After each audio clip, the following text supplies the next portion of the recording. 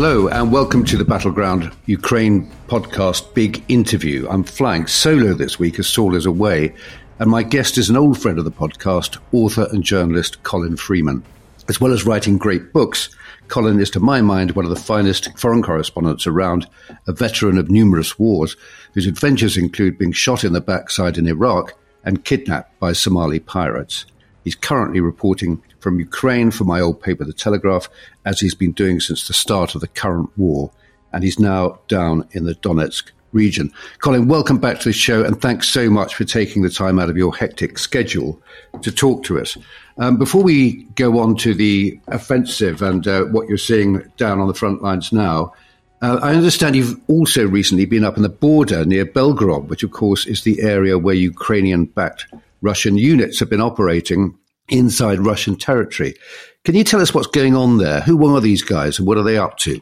Yes, Patrick, sorry, just had a bit of background noise there. The units that have been doing the cross-border incursions into Belgorod are primarily groups of Russian nationalists. There's essentially two groups of them, one called the Russian Volunteer Corps and the other one called the Free Russia Corps, and they include a number of fairly unsavoury characters, some of whom are often labelled as outright neo-Nazis. I'll come to that in a minute, but essentially what these groups have been doing is mounting fairly serious sort of, battalion-sized incursions into Russian territory, going into villages, briefly capturing them, having skirmishes with local Russian security forces, and then briefly raising the flag in those villages and declaring them part of a free Russia.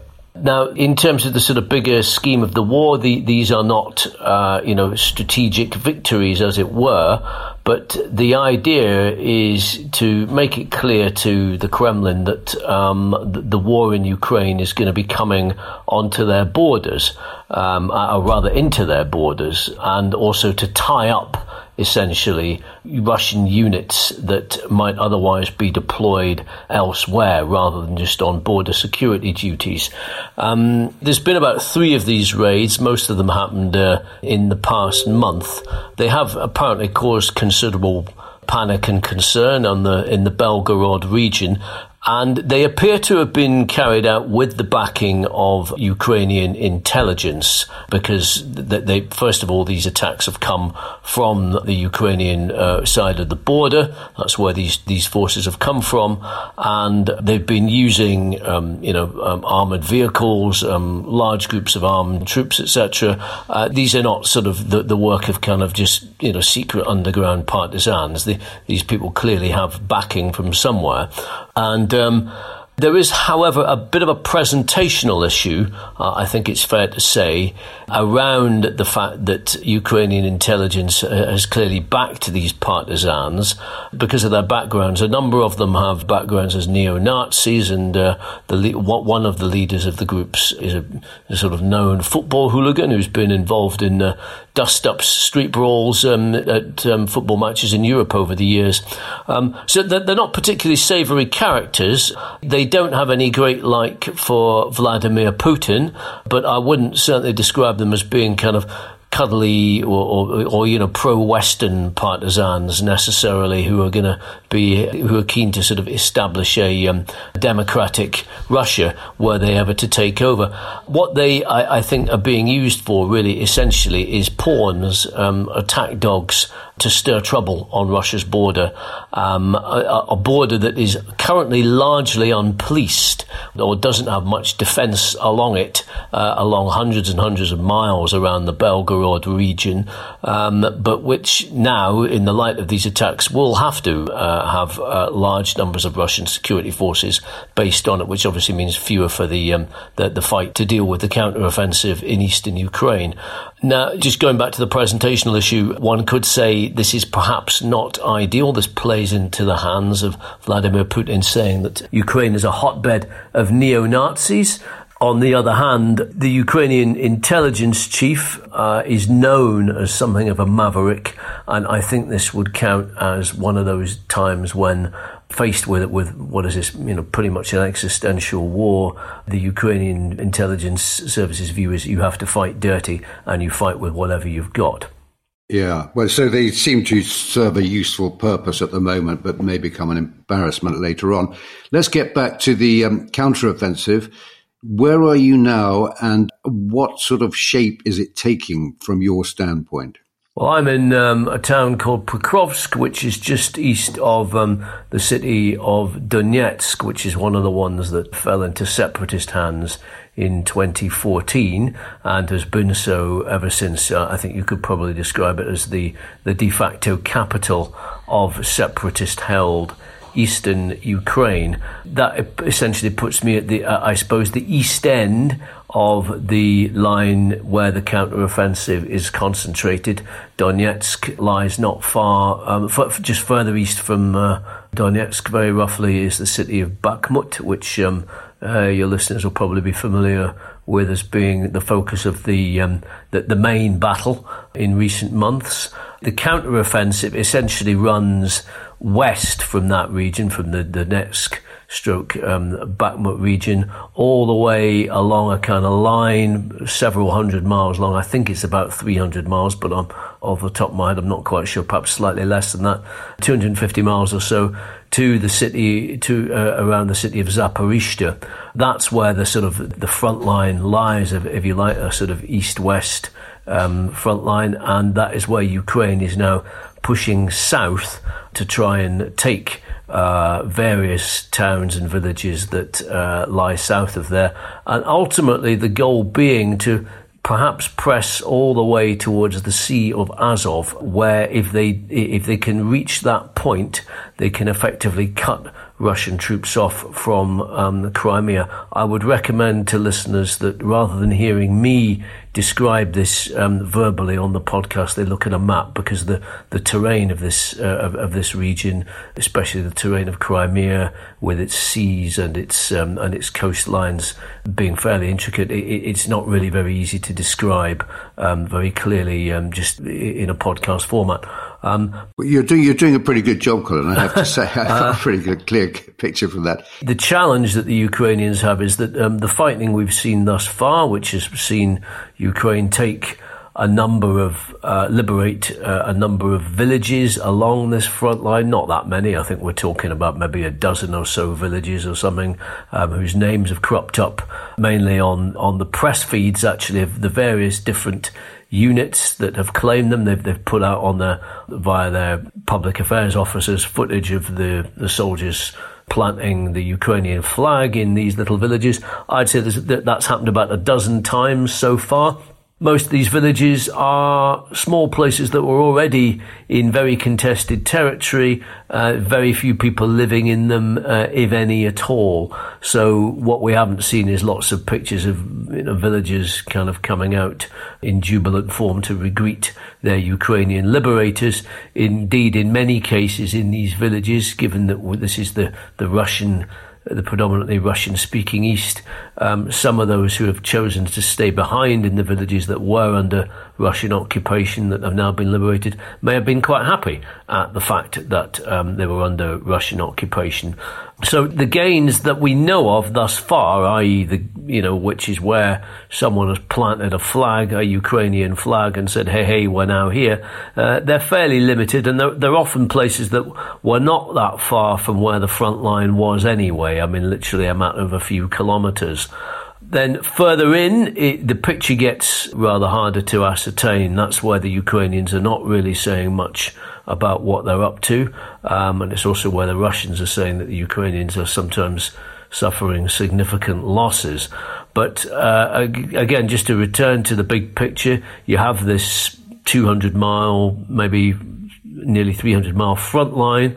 The Russian defences, as we understand, get steadily stronger as one pushes in from that front line. So you've got these villages that might be a couple of kilometres in, but one doesn't get to the real kind of Russian Maginot Line, I suppose you might describe it as, for about another 10 or 15 kilometres in some places, possibly more than that.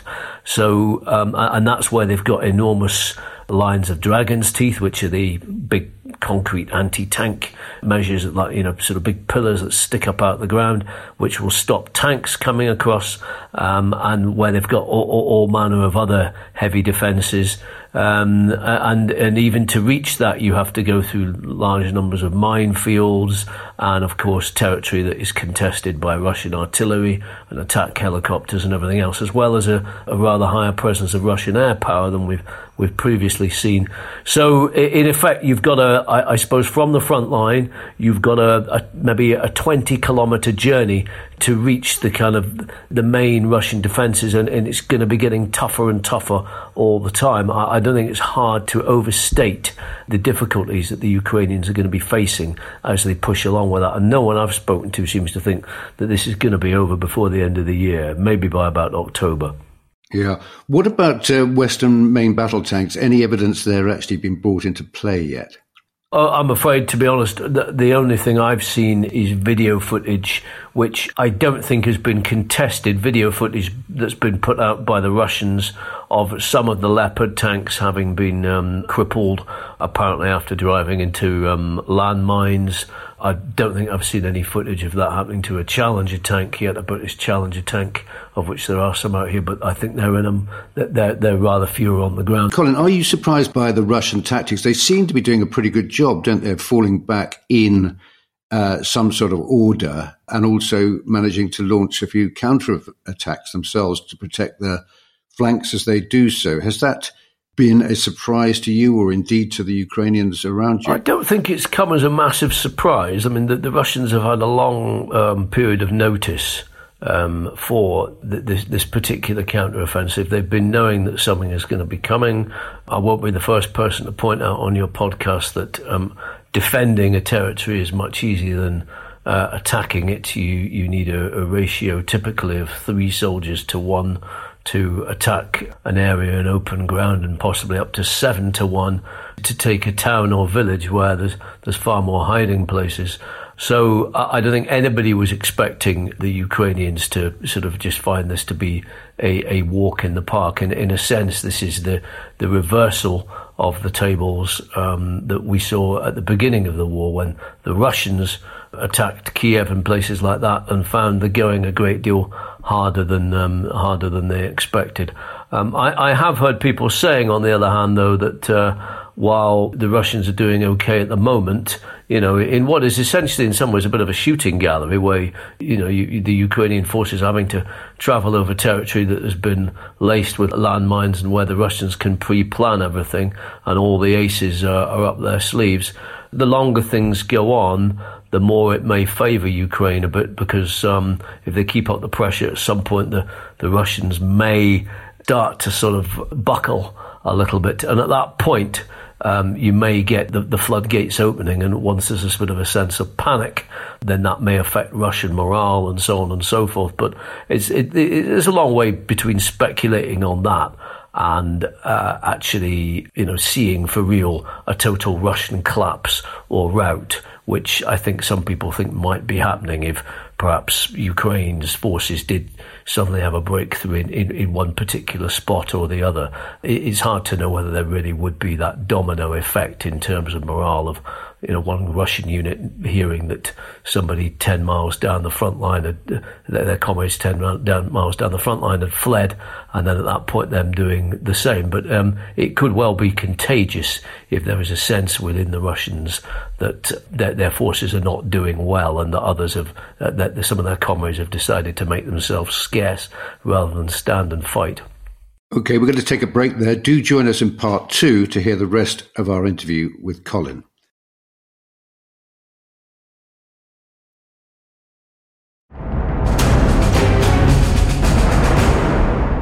Welcome back to the Battleground podcast big interview with journalist Colin Freeman. Colin, can you say something about the morale, both among the civilians you've encountered and indeed the troops that you've met in the areas you've seen? Morale is generally okay, I think. There is a lot of fatigue, as you would imagine, now that we're a year into the war. But I would say a couple of things. First of all, I would put a health warning on my remarks.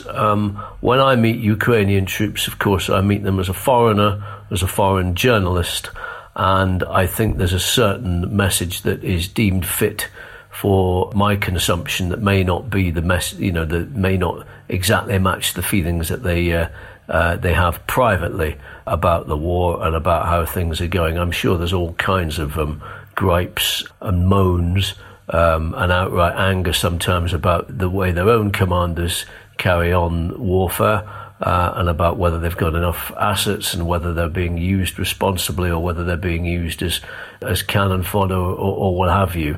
I think that's just normal in any warfare for things not to be quite so rosy on the as they're sometimes portrayed on the surface. But I certainly don't sense any real kind of crisis in morale at all, or crisis in the sense of general purpose. To some extent, I don't think people feel that they've got an option here. Putin has forced them into a corner, and no matter how hard it is, they don't feel that they've got any option but to fight, which in a sense makes it a little bit easier, because it's not like you're looking over your shoulder all the time and thinking, well, why don't we just all surrender or whatever. In terms of the soldiers I spoke to last week when we were up on the border, they did also say something else that stuck in my mind, which was that when we were there was artillery duels going on, 50 or 60 Russian shells landing in this Ukrainian unit's sector every day, which sounds pretty hairy to you and me, but they said that they'd been fighting on the outskirts of Donetsk, I think it was last year, in a battle for a place called Pysky, which I don't think actually ended particularly well for the Ukrainians. I think they had to concede the territory. There was something like 500 Ukrainians reportedly killed in that particular conflict. And they said, compared to Pysky, this place up near the border is an absolute walk in the park. This is nothing. And I think that does tell you that some of these guys have been through really, really, really intense fighting. And I would imagine that if that was bad, being down at Pysky last year, then the counter-offensive will be every bit as bad, if not perhaps even more intense, because for both sides, I think there's a sense that this is perhaps the crunch time of crunch times. You covered many wars, Colin, as I said in the intro. Can you tell us how this compares in terms of operating as a journalist? I think this is something readers are very interested in. For example, is there any kind of censorship process? Is your copy vetted before you send it? No, there's no censorship. It is quite controlled, frankly. Sometimes you can, or people have been able to spend time with a unit on the front lines, just doing it through unofficial channels, through personal contacts.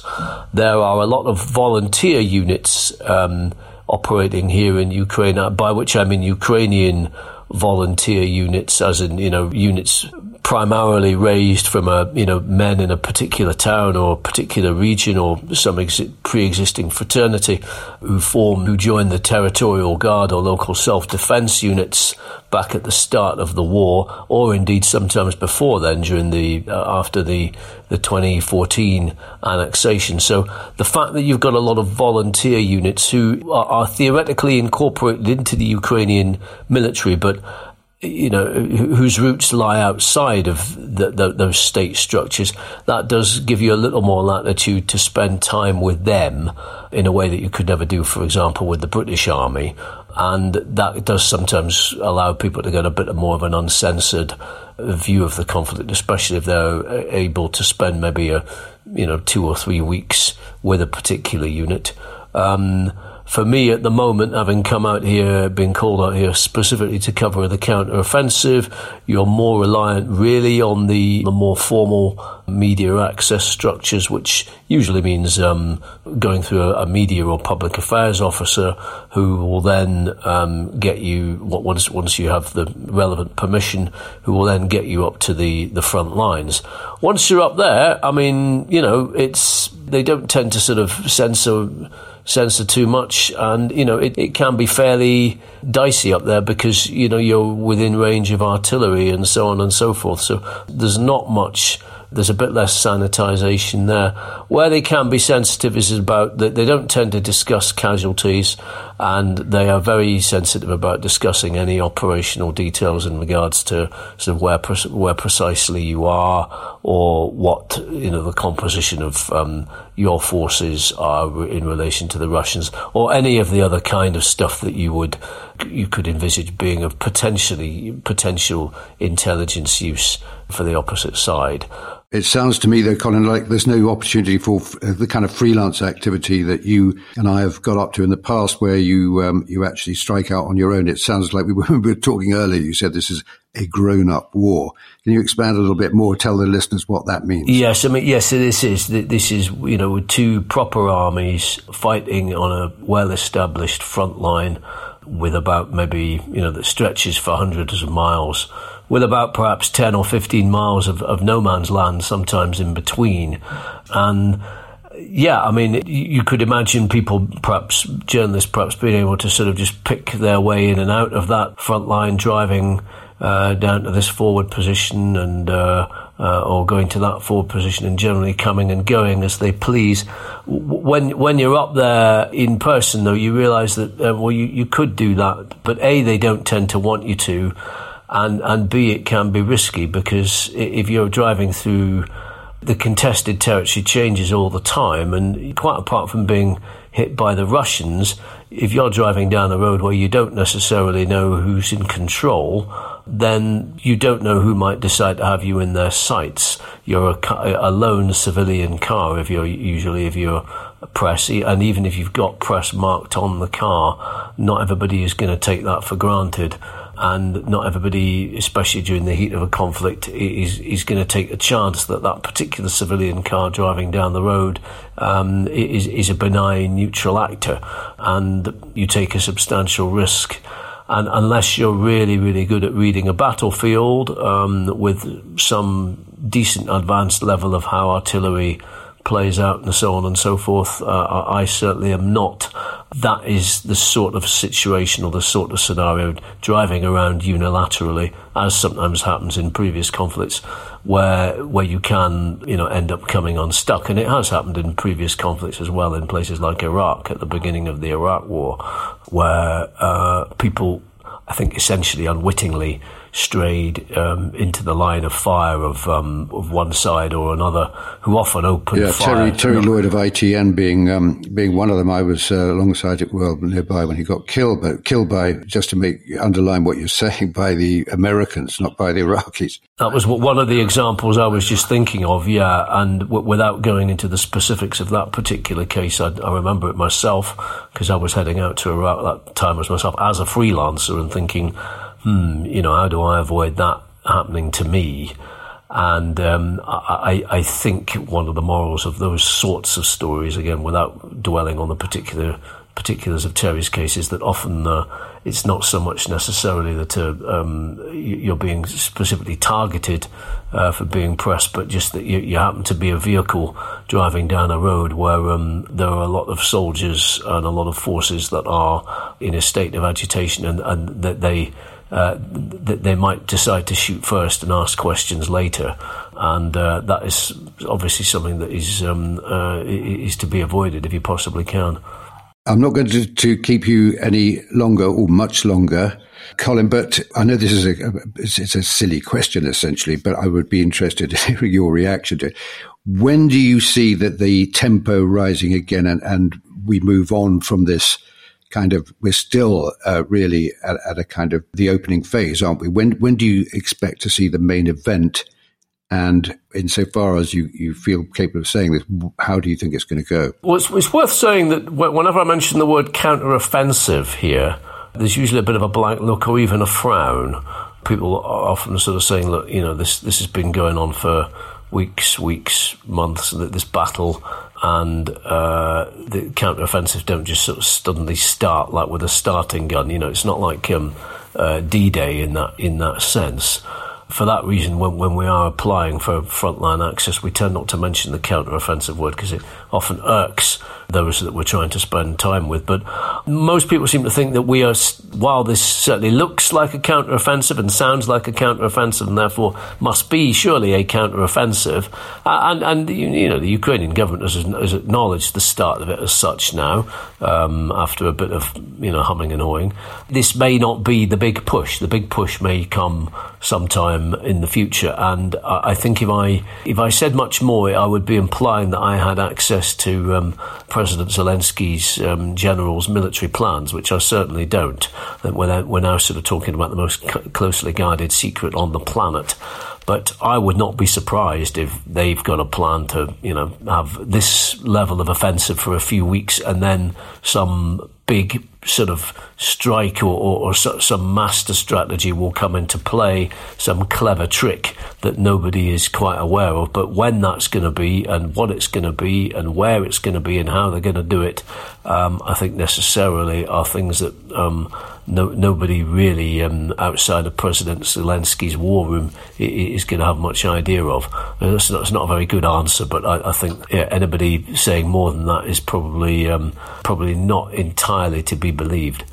Colin, you've been very, very generous with your time. Thank you so much for this. It's been absolutely brilliant. You're doing a great job there. We're very, very grateful. Bravo, and we'll speak very soon. You're welcome.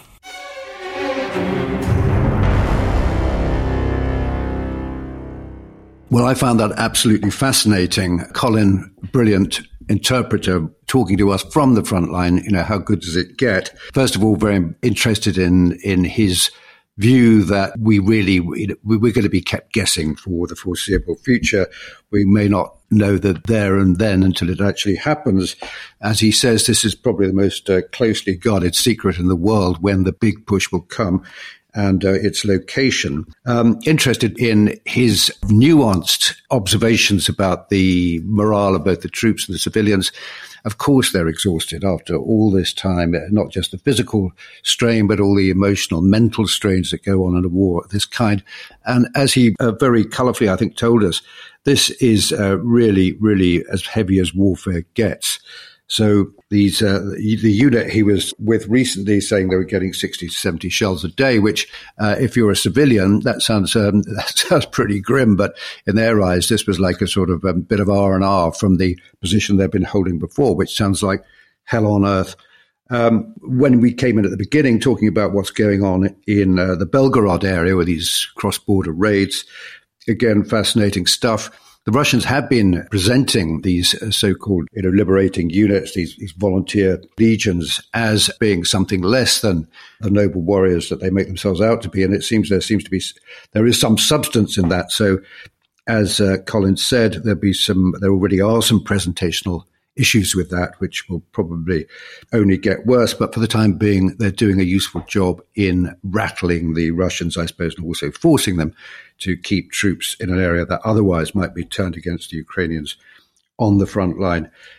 Makes the point that this is a very, very big battle space, 200 miles of front line. And also something that we ought to bear in mind at all times when we're looking forward, which is that the further in you go beyond the first front lines, the tougher it gets for the attackers. He's citing that sort of familiar formula that anyone who's done any military history or done any military training knows, that the ratio of attacker to defender, you've got to basically have at least 3 times as many attackers to the defending forces, and indeed up to 7-to-1 ratio in your favor if you have any chance of success. So the message overall, I think, is that this is going to be a long haul. It's going to be very, very tough for the Ukrainians, but there's still everything to play for from their perspective, and that we're on for a long, hard, hot summer. That's all from me. Do join us on Friday.